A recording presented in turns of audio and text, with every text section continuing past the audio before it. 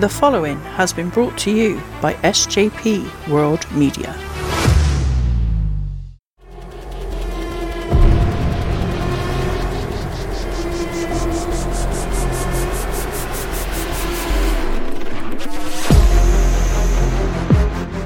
You people, what's with him? You know who I am, but you don't know why I'm here.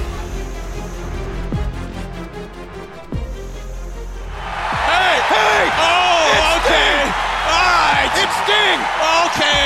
And it's Sting! This is where the big boys play, huh? Look at the adjective. Play. Gonna put some butts in the seat.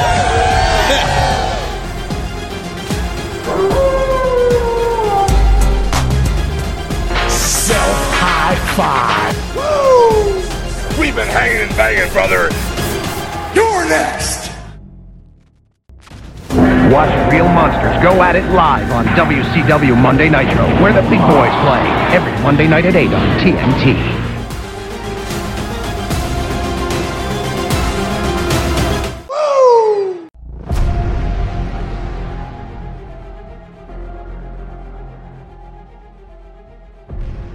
Hello and welcome to Nitro Nights, a WCW Look Back podcast proudly brought to you, as always, by the SJP World Media Network.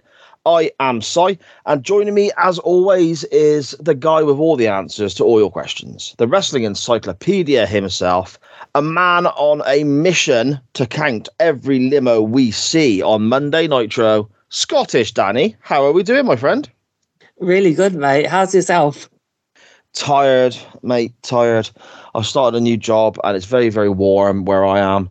And I just think I'm getting old and so on because, you know, I struggled today because I watched this episode of Nitro. I got in from work. I made the mistake of cooking myself some dinner, then going upstairs, lying on the bed and putting Nitro on. And I'm not going to lie, at one point, I think I dozed off.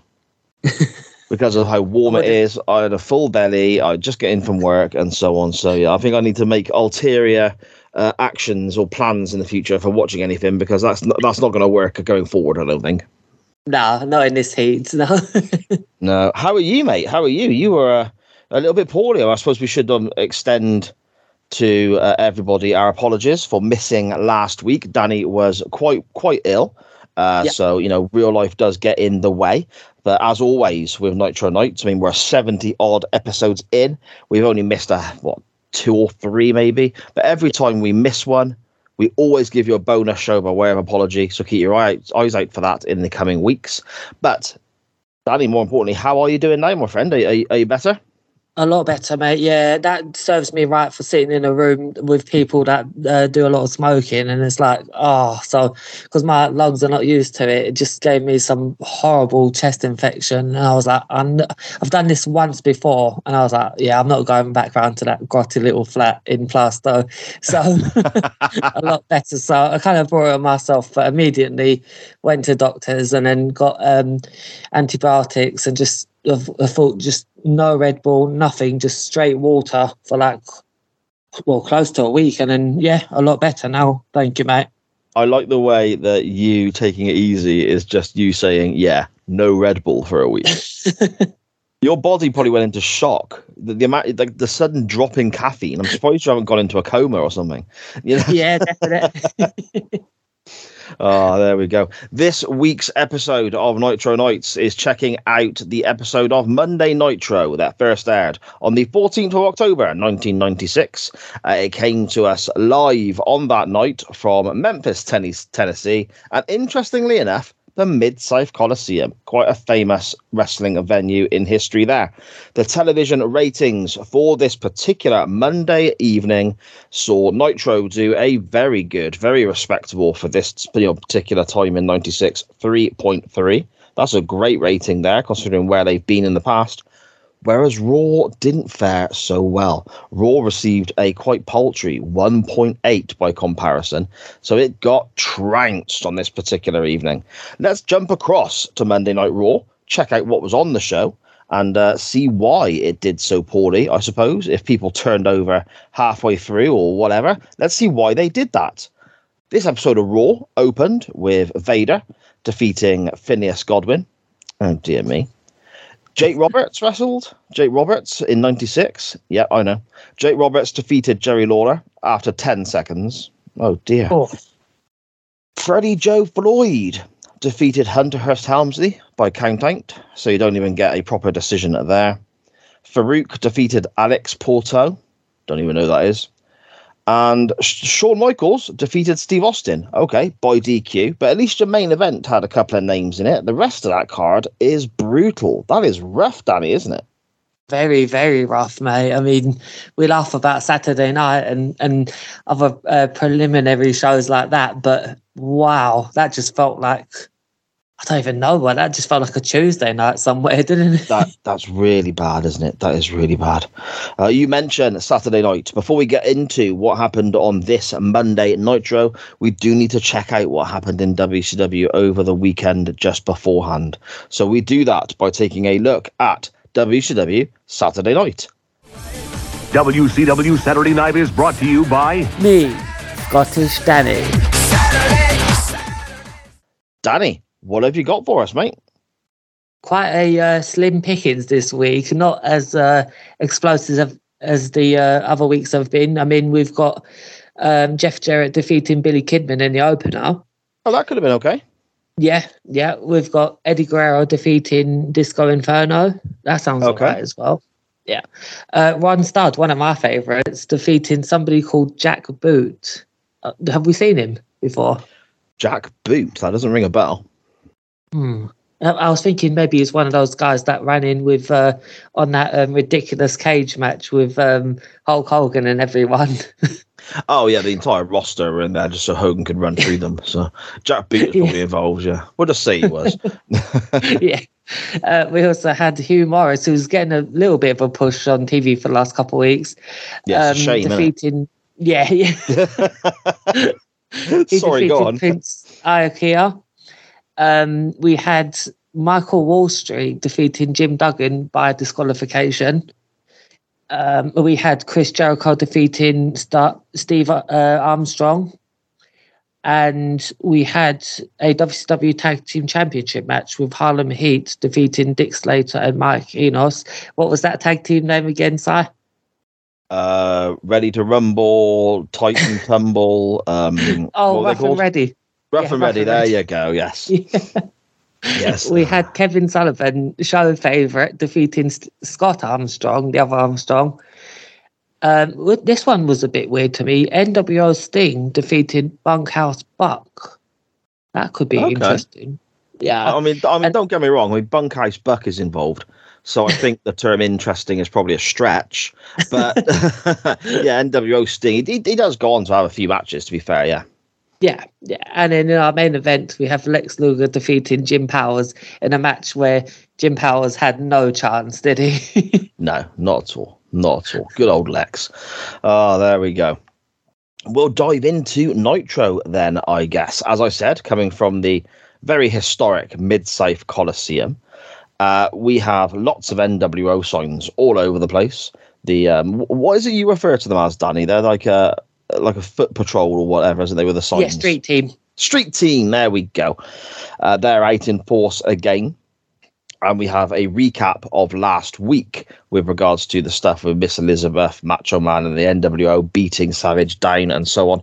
And our commentary team of Tony Schiavone and Larry Zbyszko run through that for us. Our opening match is something that, when I saw the guys coming to the ring, I thought, oh, hello, this could be good. It's Dean Malenko versus Brad Armstrong. Dean Malenko still comes out carrying Rey Mysterio's mask and is... basically, the theme we're getting from the commentary team is if Ray wants his mask back, he has to bring the belt to Halloween Havoc, and they're going to go from there. So, interesting little way of building to a title match there. And I'm not normally on Nitro Nights. We don't break down the match move for move, but we talk about certain moments, certain spots, and certain highlights. Barring a couple, for example, a pretty good looking Brad Armstrong dropkick off the top rope. Another occasion where Dean Malenko goes for a hip toss, but Brad Armstrong counters into a really quick snap arm drag that looked amazing. I'm not going to dive into much of this because I think this match is just a really, really good television contest between two guys who they're wrestlers first, characters second. So I would just suggest to people, I mean, I know a lot of people who listen to Nitro Nights week to week, follow along, and they're watching all the Nitros and the pay-per-views with us, and I appreciate every single one of you who do that and interact with us online about this. But if you do not follow along and you just listen to the podcast, again, thank you for that.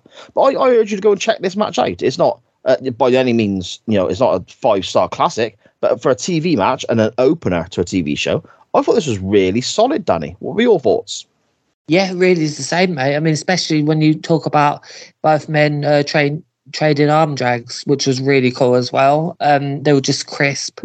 The one complaint I had about it was it looked to me like, if not just one of these, Dean Malenko, maybe both of them were a tad bit ticked off with the crowd because the crowd were just all over chanting about the NWO.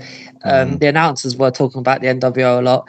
And I don't know, I'm bad at reading facial expressions anyway, but it looked like Dean Malenko was a bit pissed off with that because here he is putting on a clinic with Brad Armstrong and all the fans care about is the NWO. I think Dean Malenko, to be fair, he suffers from what my wife refers to as resting bitch face. And my wife says she has this herself. And Sharon, her company, her business is called RBF Luxuries. And the RBF stands for resting bitch face, because people always go up to her and say, "What's wrong? Are you okay?" When she's absolutely fine, but she just looks miserable because she says that's the way her face drops. Maybe I think Dean Malenko does suffer of a little bit of that as well.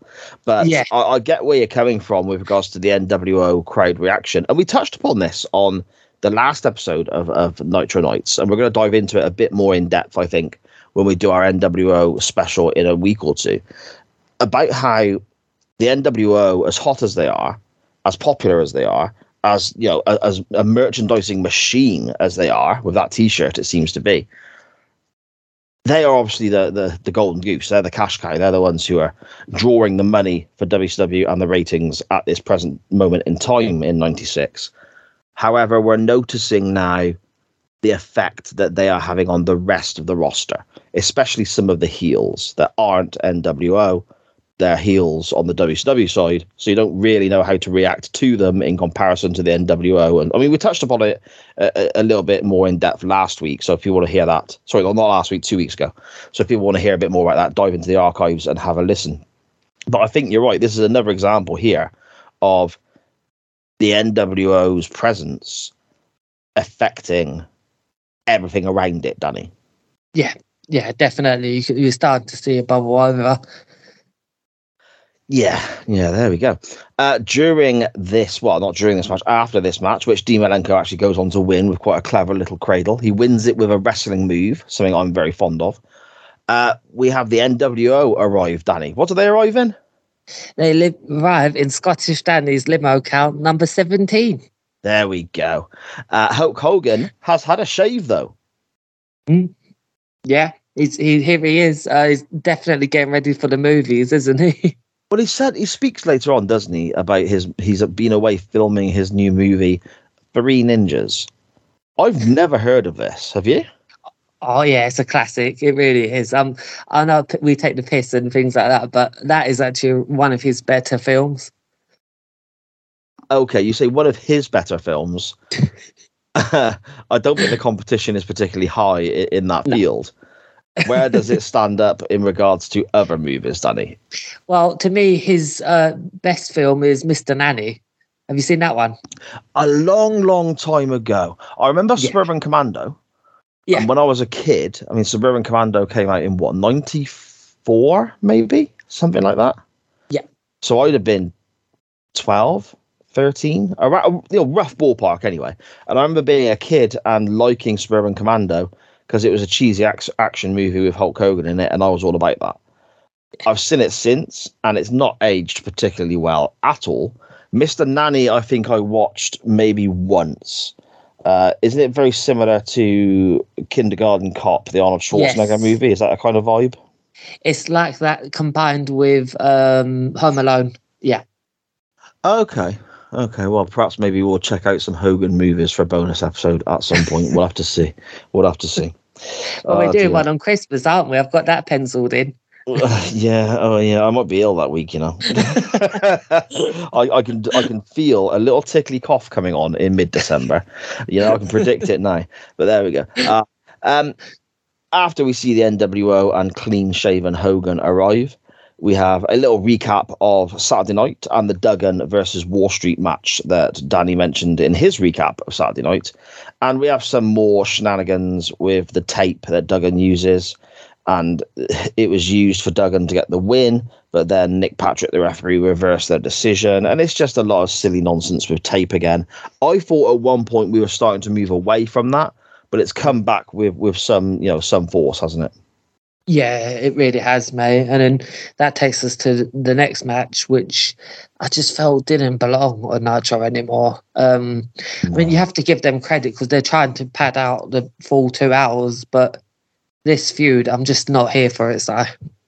No, nor me. It really feels like, I'd say it feels like late 80s, early 90s WWF.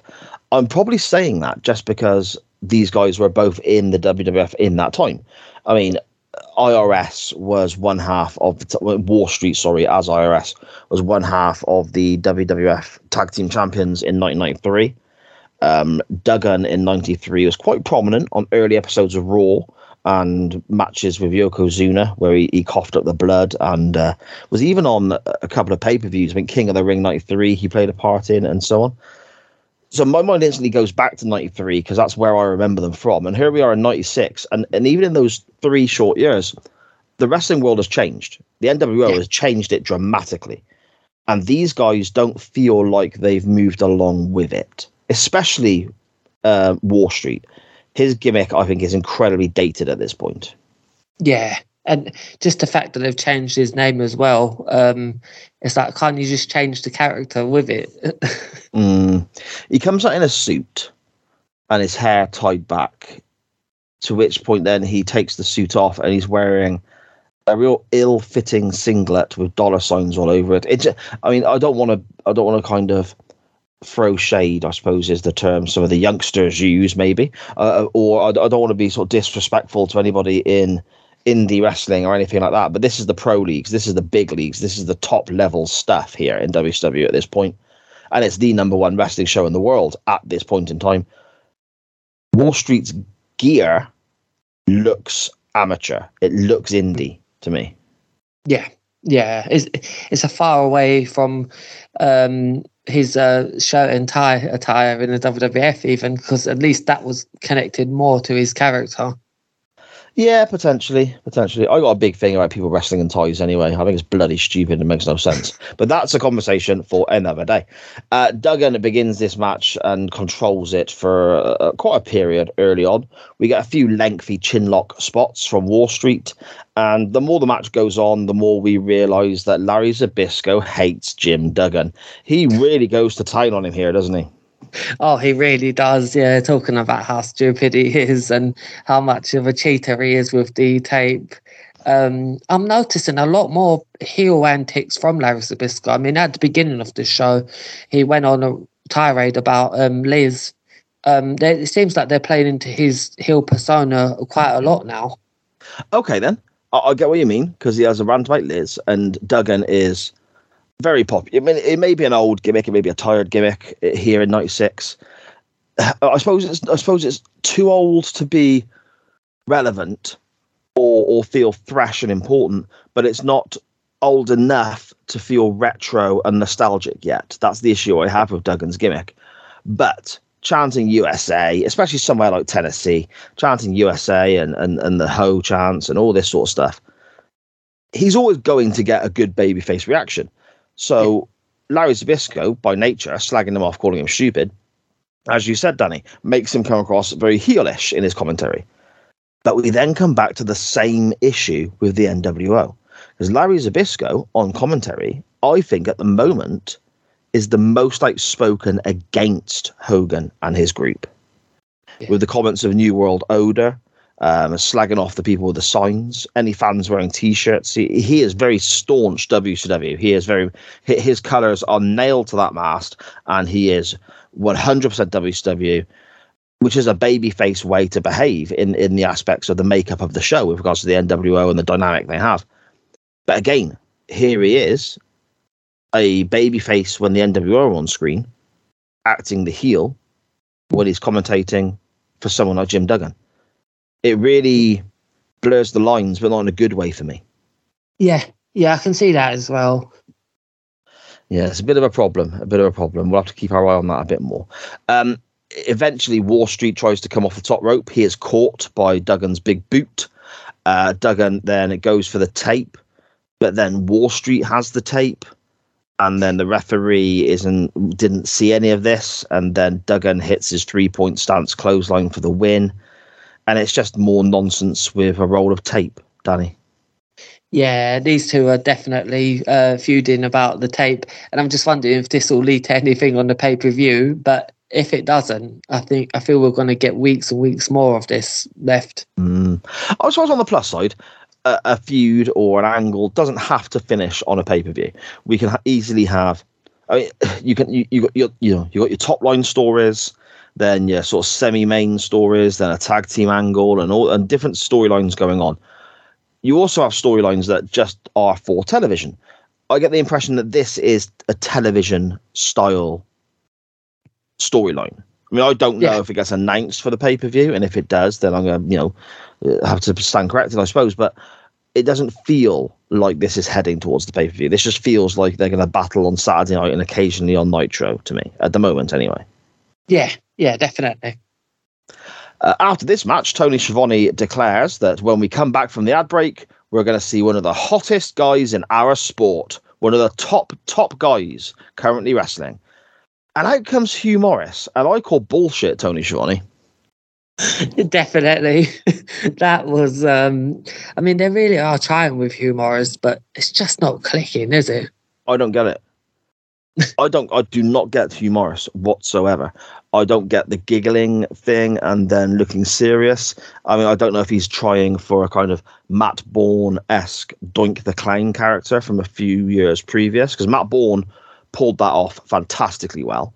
The sort of evil, psychotic clown, that worked very, very well. I don't know if he's going for something similar to that. I just don't get it. The moonsault from the top rope looks incredible because he's a big bloke and he's flying through the air like that. It's impressive. Everything else he does, I don't understand. Just don't get it. No. But they put him against somebody that you're going to get a decent match out of, and Jim Powers here. Yeah, but you say that, and I don't think this was that good. To me, this is a historic match because everybody knows about Tony Schiavone spoiling the end of Raw, and everybody jumped over to Raw and with Raw won the Foley, yeah, the Mick Foley, the January 4th. Yes, but nobody is ever talking about. I've seen one person tweet about this. This next thing we're going to be talking about, where Tony Schiavone thanks Jerry Lawler, and you'd think, just thanks. I don't think he named Jerry Lawler. He just said Mr. Lawler, didn't he? Yes, he referred to him as Mr. Lawler, and they're in Memphis, which is obviously Lawler's town, isn't it?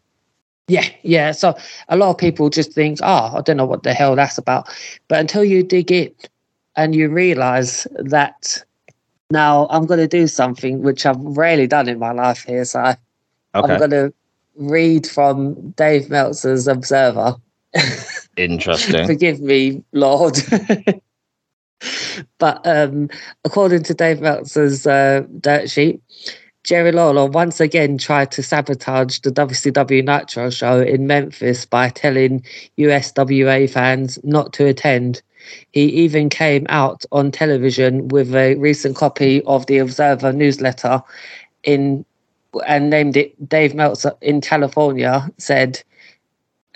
read some of Dave's negative WCW coverage. Lawler told people if they really want to go and see Nitro, stay at home and watch it on TV for free, but they should really watch Raw instead. Yeah. It didn't work. Nitro drew nearly 7,000 people to the show and one of the largest gates ever in the Mid-South Coliseum.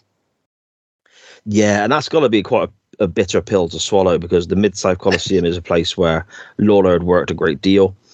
I mean, you think the USWA, which did you say it was the USWA that where Lawler had that? Yeah, okay. The USWA was very, very late in creation. It was founded in 1990. No, not 89. I think maybe 89. Yes, was that when Jerry Jarrett left? Yeah, it was basically a merger of a couple of different promotions. We had World Class in Texas, the old Von Erich territory, and the CWA, which is basically Memphis Wrestling, as it's known, where Jerry Lawler was the guy, and Jarrett and Lawler merged these two territories together to, again, there's a lot more to it that I'm explaining, but we're not here to talk about USWA, we're here to talk about Nitro, but a little bit of background to it. They tried to merge it together to try and form a bigger, I suppose, bigger territory, a bigger promotion to try and battle against the likes of WCW, the WWE, and so on. And it didn't really work, because there's a lot of guys from the Dallas promotion, a lot of guys from World Class who started messing about with bookings. The Von Erichs famously stopped turning up for bookings for their own company, which didn't help. And there was a lot of issues. And it didn't even run 10 years, but I've got a little bit of a soft spot for the USWA, because that smelly, horrible, stinky little shop where I used to do tape trading or buy secondhand tapes, or people used to make dodgy copies of VHS tapes, and I used to buy them from this little shop down Westgate Street in Gloucester. One of the first cassettes I bought was the best of the USWA, and that's where I saw the likes of Austin and Jarrett and so on wrestling, and gentleman Chris Adams was there for a brief period as well. I saw a lot of these guys for the first time on this very blurry, poor quality, copied VHS tape. They've done the old tape to tape effort, so the quality drops a little bit. And yeah, that's so I got a bit of a soft spot for the USWA. It's one of the first companies I watched outside of WWE. But yeah, that was what the USWA was. And Jarrett was using his appearances for that company. And he also, I think, had a few rants in newspaper or radio interviews or something, I think, as well, Danny, around that time, about the same thing. Yeah, it would be. Yeah. But yeah, it just tickles me the way it backfired on him, to be honest. I can't understand why. Anyway, he's there saying, oh, you should be watching Raw. I mean, they've got fucking Jerry Lawler and Jake Roberts going 10 seconds on Raw. They got Phineas Godwin on Raw. It's like, why would you want to watch that? Do you know what? I feel like Jerry Lawler wasn't on Vince McMahon's high list that week. No, obviously not.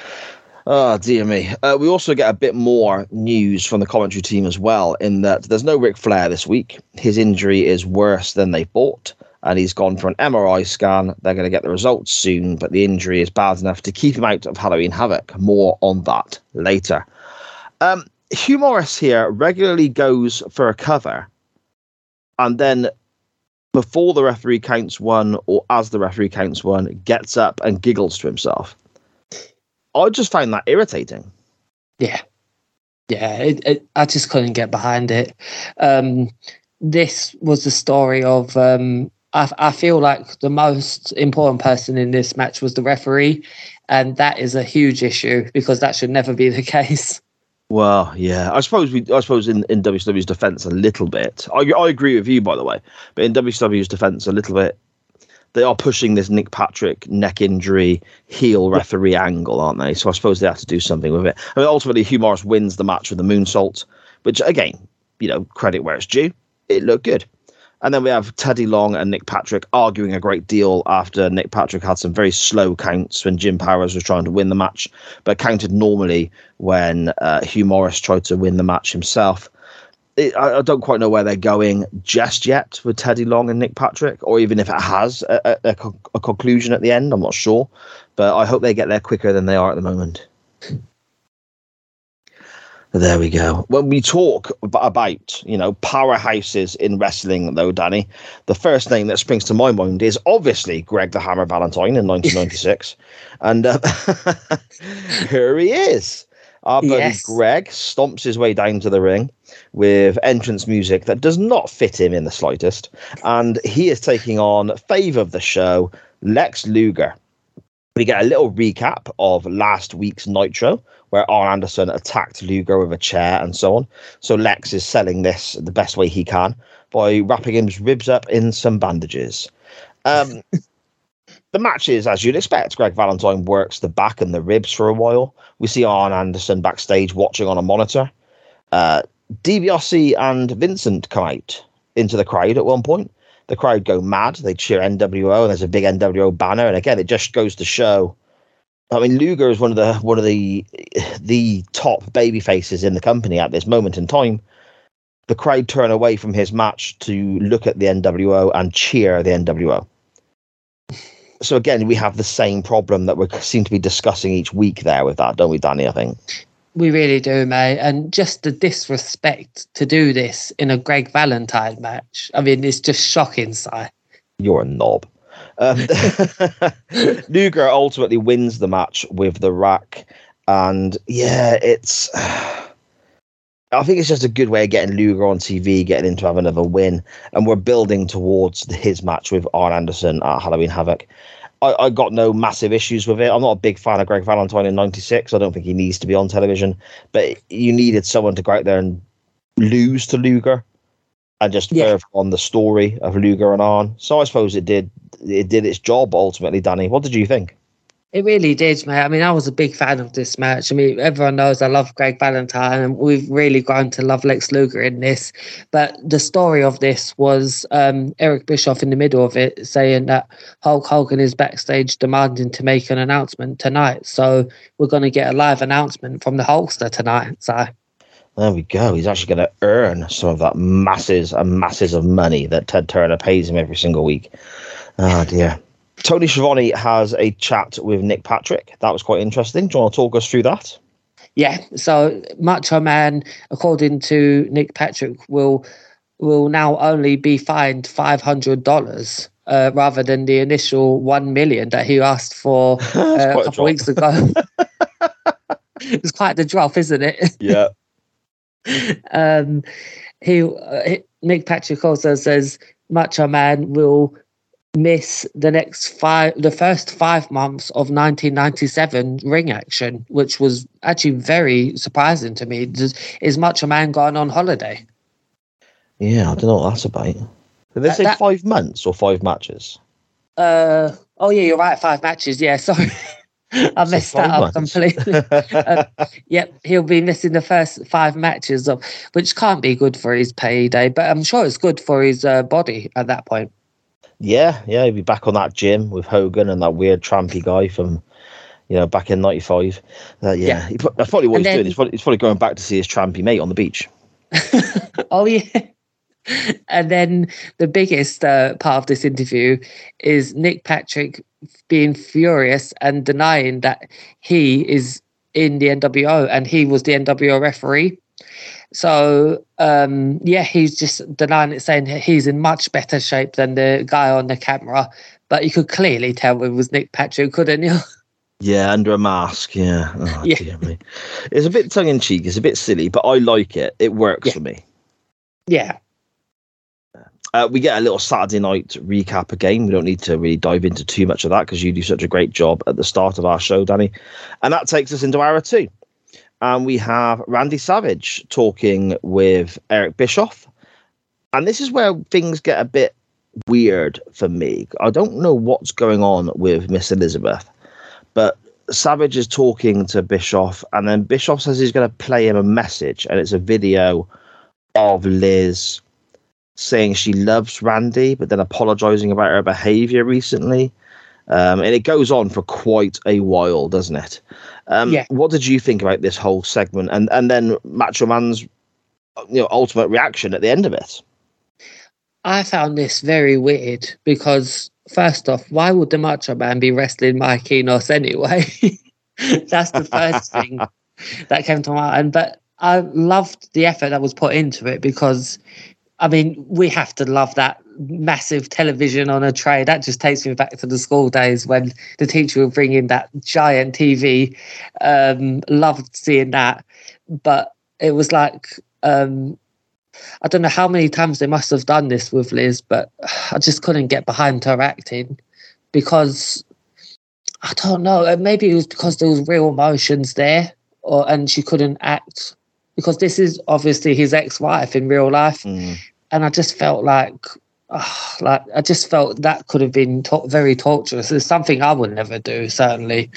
Yeah, what did you think about this whole thing, Si? I think it comes back to a point that we make on a very regular basis, especially when Liz was alongside Deborah and Woman with the Horsemen for a period. She's there. She's got a payday. Good luck to her. And she's a very attractive lady. She looks the part, and she's got the history in the business and the history with Savage and all those great moments of WrestleMania 7 and all that great stuff. But she can't act for shit, can she? No. And they're asking her to. I don't even think this is her fault now. Yeah. Because if she's going to learn, if she's going to get better, it would have happened by now. Now, yeah. I know from listening to Eric Bischoff's podcast and so on, he has mentioned about Elizabeth. She wanted to just walk to the ring, stand there and walk back again and collect her check. She didn't want to be involved in anything. I mean, don't get me wrong, that's good work if you can get it. But, the wrestling business is changing here. This isn't, 1989 anymore or whatever it may well be.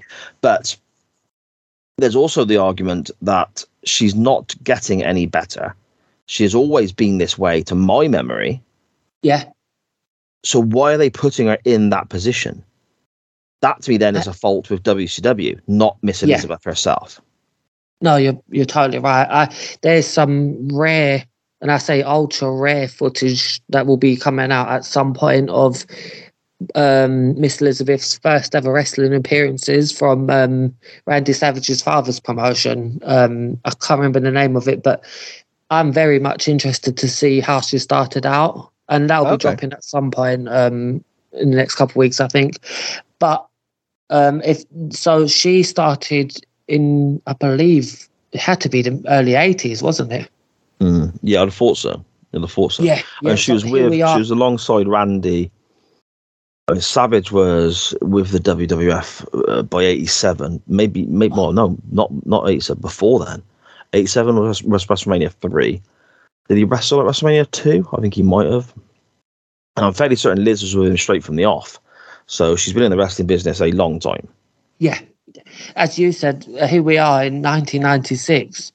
And she's still kind of like this. But I kind of put it on, they're just like, I mean, this can't be easy to do this with your ex-husband and ex-wife and things like that. So it could be a kind of a mixture of feelings. Yeah, I suppose.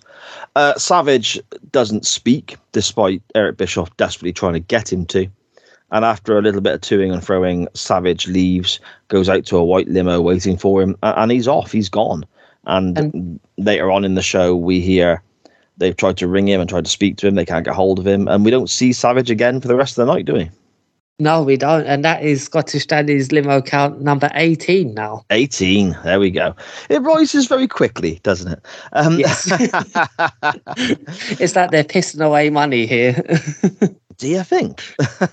Yes. But also, sorry, go on. Technically, does this mean Mike Enos has a victory over Macho Man, or because the match never started, we're not going to give it to him? I reckon by default. Yeah. By forfeit. So in a way, that should, in theory, mean, because Enos won this match via forfeit, he's now the number one contender. He should be facing Hogan at Halloween Havoc. At Slim Jim's Halloween Havoc. Apologies. Now you say it. Actually, yeah. Let's do that. No, let's not. Speaking of money, however, this is followed up straight away with an advert for the NWO shirt. And it always tickles me when you hear, I think it's the Giant going, "Buy the shirt." It just cracks me up. This is also followed by something that I thought was going to be quite good. Eddie Guerrero makes his way to the ring, and Eddie Guerrero is wrestling someone called the Cheetah Kid. And my next note simply says Eddie Guerrero wins. And I've got to offer a huge level of apology here to yourself, Danny, and our listeners of Nitro Nights for being so unprofessional and just awful at what I've done this week, because this is where I dozed off. I didn't see any of this match. It was a standard match. The Cheetah Kid this is his first ever match on Nitro. We've never seen him before, but this, to me, it was another case of commentary not knowing how to call the match and also tell the story, because a lot of this match was spent by Bobby Heenan shockingly just scolding Eric Bischoff about why would you show that tape to Macho Man, and Eric Bischoff acting very somber, and even Mike Tenay getting in a few digs at Bischoff. But in terms of the match, it was just kind of Eddie Guerrero dominating a lot of it. Eddie Guerrero actually hits a Hurricane Runner and then a Frog Splash to get the win. But then we get something that we're going to have a lot of discussions about in the future, I think, so, because Lee Marshall appears. He makes his Nitro debut here.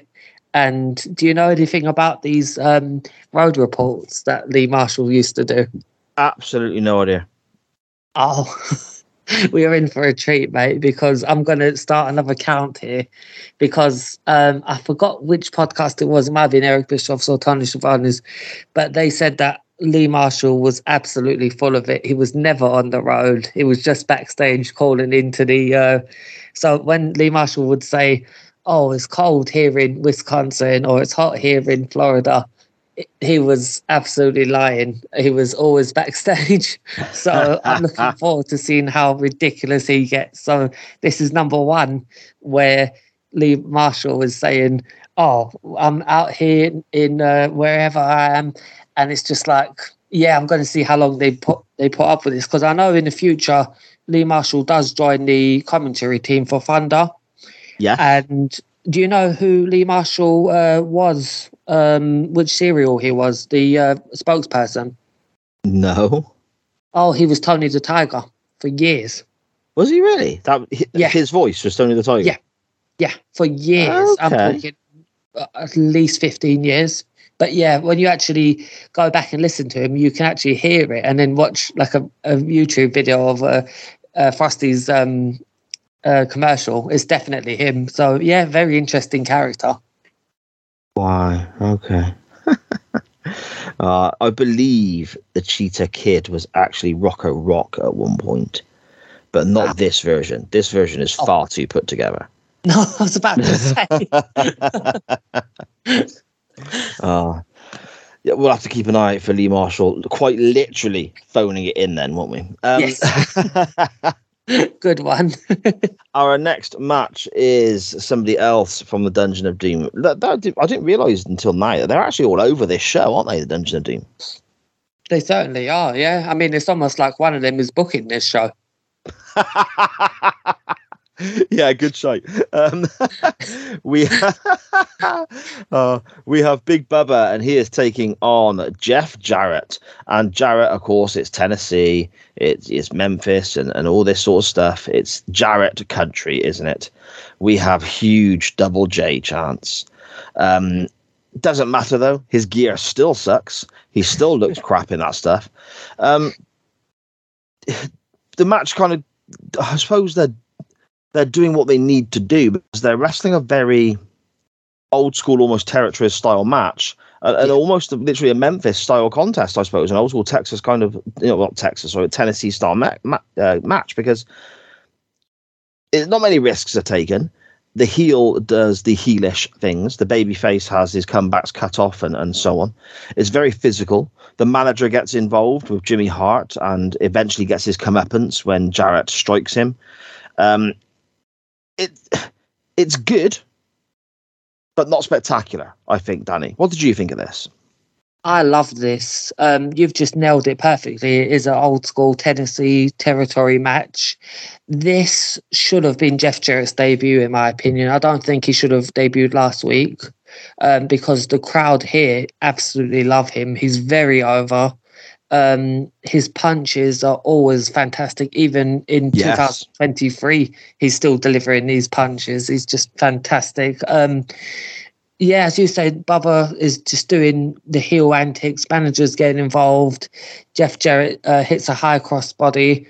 I think, and when you talk about risks, other than that high risk crossbody, I don't think there was a lot of wrestlers leaving their feet in this. I mean, Jeff Jarrett did hit an amazing drop kick, and that's what actually ended the match. But it was like this, it should have been Jeff Jarrett's debut here in Memphis. I think he would have got a massive, this would have been more memorable then. But then again, having him debut last week would have whet the appetite of the rest of the fans here. So it's a hard one to say, but I would have had him debut here. I suppose it's the age-old argument, isn't it? Surprise versus ticket sales. Yeah. And I look at certain surprises in wrestling. I mean, Edge coming back at the Rumble a few years ago. And stuff like that. And the moment is incredible. Yeah. And it still gives me goosebumps whenever I watch it back now. But if we knew about that, the moment would have been very much watered down. It wouldn't have been anywhere near as exciting or memorable if we knew beforehand. Yeah. But then would ticket sales have been different with people wanting to buy and see Edge? There's an argument for that as well. And the same here applies to the Jarrett situation. If we didn't know Jarrett was going to be there and he got out of the limo, in the same way he did on last week's Nitro, if a limo pulled up and we're all thinking it's NWO and then Jarrett gets out in Tennessee, the pop would have been much bigger than we got last week. And it had probably been a more memorable moment with Jarrett arriving and getting that babyface reaction. However, they've done a gate here of close to 7,000. That is the highest gate the Mid-South Coliseum has seen in years and years and years and years and years. One of the top gates they ever received. Would they have had that same gate from that hometown crowd of Jeff Jarrett's if they didn't know Jarrett was going to be there? Would it have affected it? I don't know if it would have, because obviously the NWO at the time were the guys selling the tickets, but WCW, the brand itself, I suppose, was sort of selling the tickets. But it's interesting to sort of, wonder and sort of get second guess what happened potentially. And the way that these southern territories, the likes of Tennessee and the Memphis territory and all this sort of stuff, used to very much look after their own. Their hometown boys are their hometown boys. I wonder if it wouldn't have had that same 7,000 close sellout or whatever it may well be if Jarrett wasn't announced beforehand. I don't know. We're never going to know. Yeah. But it's interesting to see. And again, that argument is always there for me with regards to, I prefer when I'm sat at home watching on my television to have the surprise. Yeah. Every single day of the week, prefer the surprise as a viewer. But they have to fill these arenas. So you can understand why sometimes the surprises are ruined potentially beforehand, aren't they? Yeah, definitely. And we can thank Dave Meltzer for that. Well, there you go. Ultimately, Jeff Jarrett wins when Bubba gets hold of Jimmy Hart's megaphone. The referee has his back turned, and Jarrett throws a spectacular dropkick and dropkicks the megaphone into Bubba's face for the win. Jarrett then cuts a promo with Tony Schiavone, and it's a good promo. He bangs on about the NWO should respect Ric Flair, they should respect WCW, and they're going to end up respecting Jeff Jarrett. And we also get the announcement that it's going to be Jarrett versus the Giant at Halloween Havoc. And Tony Schiavone mentions that the Giant is still walking around with his stolen US title belt. So does that mean that the belt is up for grabs at Halloween Havoc? Because Jarrett acted like, oh yeah, I remember now, I'm going to get that title. Tony Schiavone also said that he has heard from the championship committee, and that match is happening at the pay-per-view, which again makes you think, is that going to be for the title? Do they even know yet? Do you know what I mean? Yeah. No, definitely. This is fantastic news. I mean, if Ric Flair really is legitimately hurt, you really can't get a better replacement than someone like Jeff Jarrett, because, I mean, he's just proved that he's just, for the last 2 weeks, his matches have been good, and I'm loving the fact that he's getting integrated straight into the main storyline. So, yeah, loving it. Yeah, there we go. I like Jarrett. I know our good friend Dan Griffin is not a fan, No. but I do like Jarrett. I've always had a soft spot for Jarrett. After this, though, we get, I suppose, what is our main event. It's not in the main event slot because we have a non-wrestling segment that closes the show, but our in-ring action, I suppose, main event is a non-title match between the tag team champions Harlem Heat and the Faces of Fear. So more Dungeon of Doom here. This match, I mean, first of all, Benoit and Mongo McMichael come out very early because they're wrestling Faces of Fear at the pay-per-view. The crowd go mad for them. They get a bigger reaction than I think either Harlem Heat or the Faces of Fear do when Benoit and Mongo come out. They don't really do anything. They come out, stand there, have a little look and wander off again. But they get a good pop from the crowd. The only real note I've got from this match is that there seems to be lots of high feet. We've got Barbarian and Meng throwing big boots left, right, and centre. We've got Booker T doing the spin kicks and the huge, I suppose, leg lariat kind of efforts that he jumps and uses his heel in his opponent's face. It seems that for guys this big, their feet are at least 7 foot off the mat a lot, aren't they? Yeah. Yeah, all four men are known for their kicks, especially someone like Meng. They just, as you said, high feet just fly everywhere.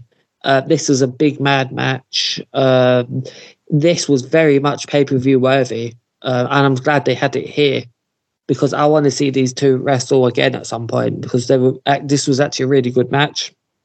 Yeah, for what it was pretty decent. Again, like I said, lots of high feet. Booker T goes to the top and Meng bangs the rope to crotch him there. And then when he's on the top rope, Barbarian hits a belly-to-belly suplex off the top rope on Booker T. Now, Booker T is a massive fella. Barbarian's even bigger. And he's hitting a belly-to-belly suplex off the top rope. That's insane. Yeah.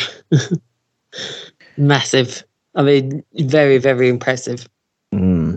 Harlem Heat are now acting as baby faces. Again, after our conversation last week with the NWO and Harlem Heat, and they were facing Public Enemy, who were acting as baby faces. Harlem Heat were wrestling as heels that night. Now we've got Harlem Heat acting as the baby faces, talking to the crowd, talking to the camera, and the heel tactics are coming more from their opponents. So again, we've got a little bit of a grey area as to who is doing what. Before the NWO arrive, Hall and Nash, anyway, come through the crowd. All four wrestlers stop what they're doing, go out to the barrier. There's a bit of a verbal back and forth before Hall and Nash clear off. And the match is basically thrown out. So we don't even really get a finish to it, which is a bit of a shame.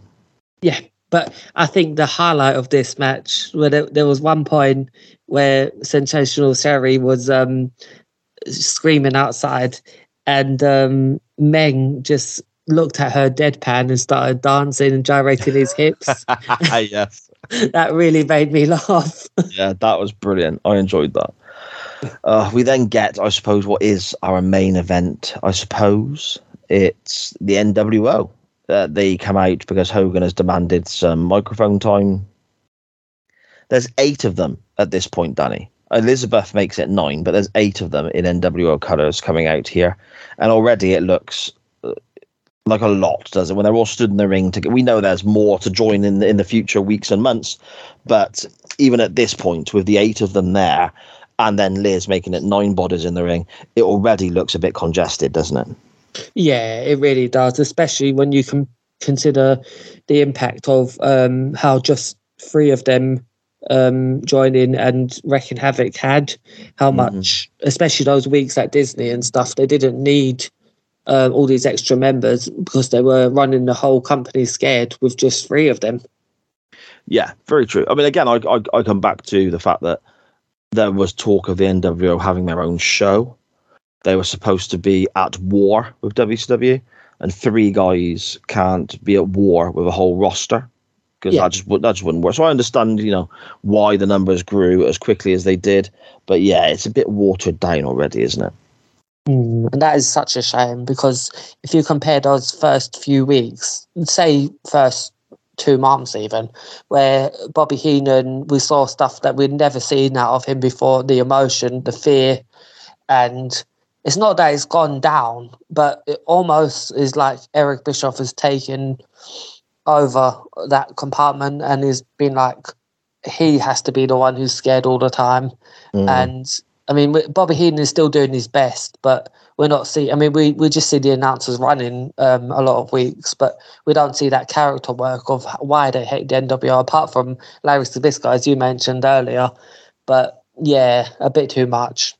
Yeah, I mean, it's still. I'm not saying it's bad, because it's not. It's still great television, but it just feels slightly less than, and it is only slightly at the moment. So it's going to be interesting to see where we go in the coming weeks. This segment here, I think this is purely to get the NWO on television. I don't really think we gain or benefit massively from anything here. I mean, effectively, we have Hogan cutting a very long promo about Elizabeth, and even he says she's such a great actress, which must be a rib. They must be taking the piss. And saying that, you know, Macho Man's upset because Liz is going to be with him all day and all night, and so on. She tries to slap Hogan before, you know, he catches her hand, and she's kind of then escorted to the corner and looked after by the Giant. Before the Nasty Boys come out wearing NWO shirts, carrying a couple of contracts, and they've obviously been helping the NWO out in recent weeks.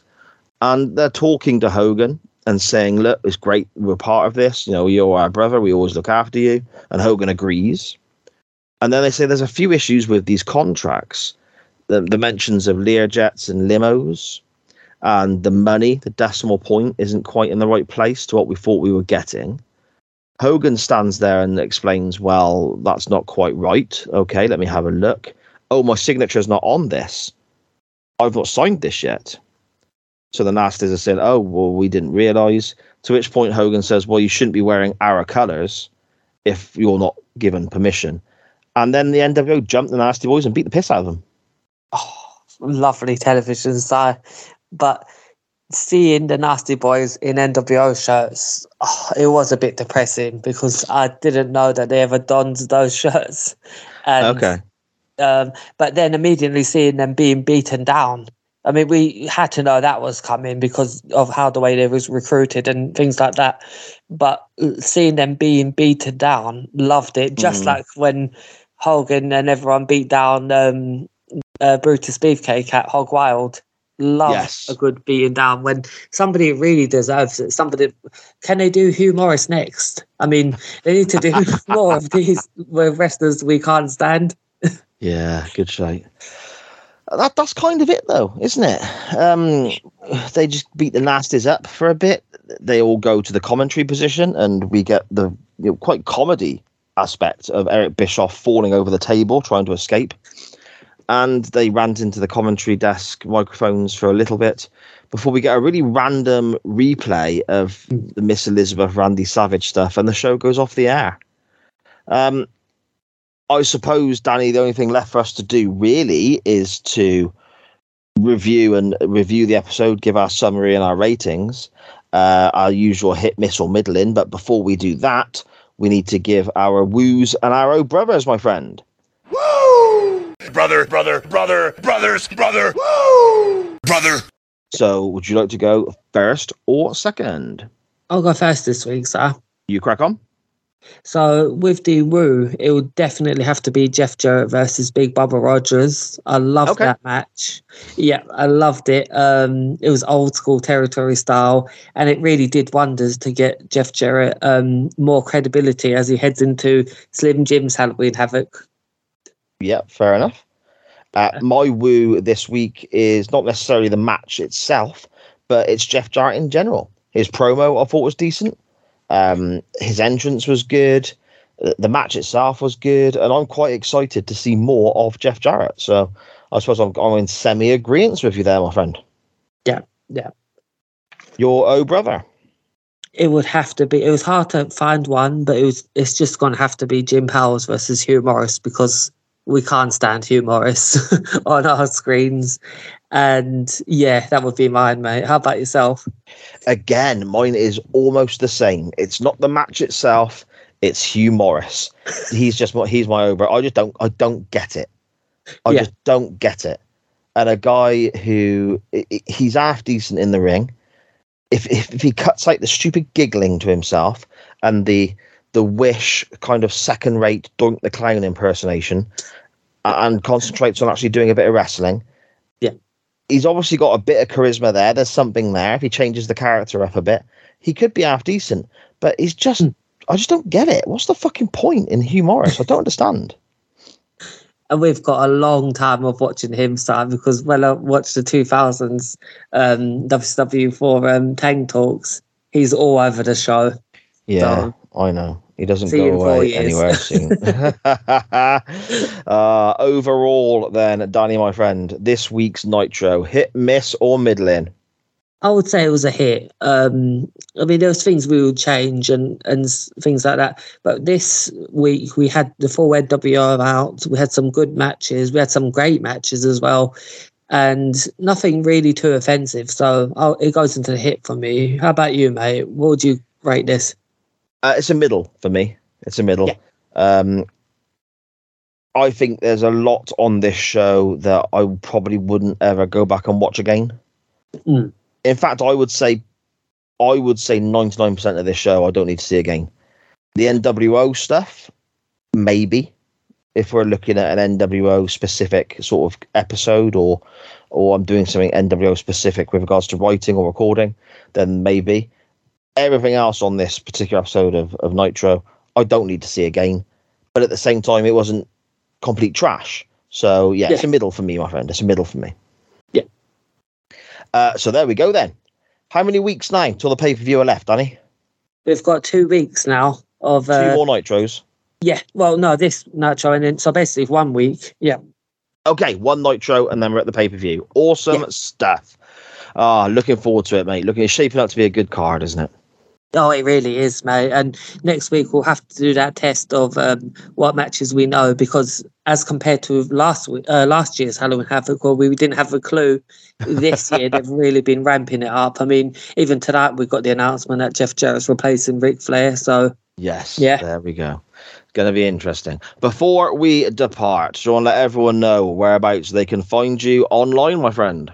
Yep, you can find me on Twitter at Scottish Juggalo. You can hear me on One Man's Meat podcast with the great Chris Bellis. You can hear me on Back When with the great Ty Peters. And you can hear me here next week where me and Si are on the road to Slim Jim's Halloween Havoc. Slim Jim's Halloween Havoc. There we go. Anything I'm involved in, as always, you can find via the network that carries this show. That's SJP World Media. That's at SJP World Media on Facebook and Twitter and all your podcast players, platforms and providers. We have all sorts of wrestling content for you. Modern day stuff covered by various different shows. Nostalgia-based stuff covered with Chain Wrestling and obviously Nitro Nights itself and other shows as well. Various podcasts looking at all different aspects of TV, whether it's science fiction, time travel, whatever, all sorts of stuff covered there, and lots more live content as well. Chain Wrestling Live via the SJP World Media Facebook group, YouTube and Twitch channels every Monday night.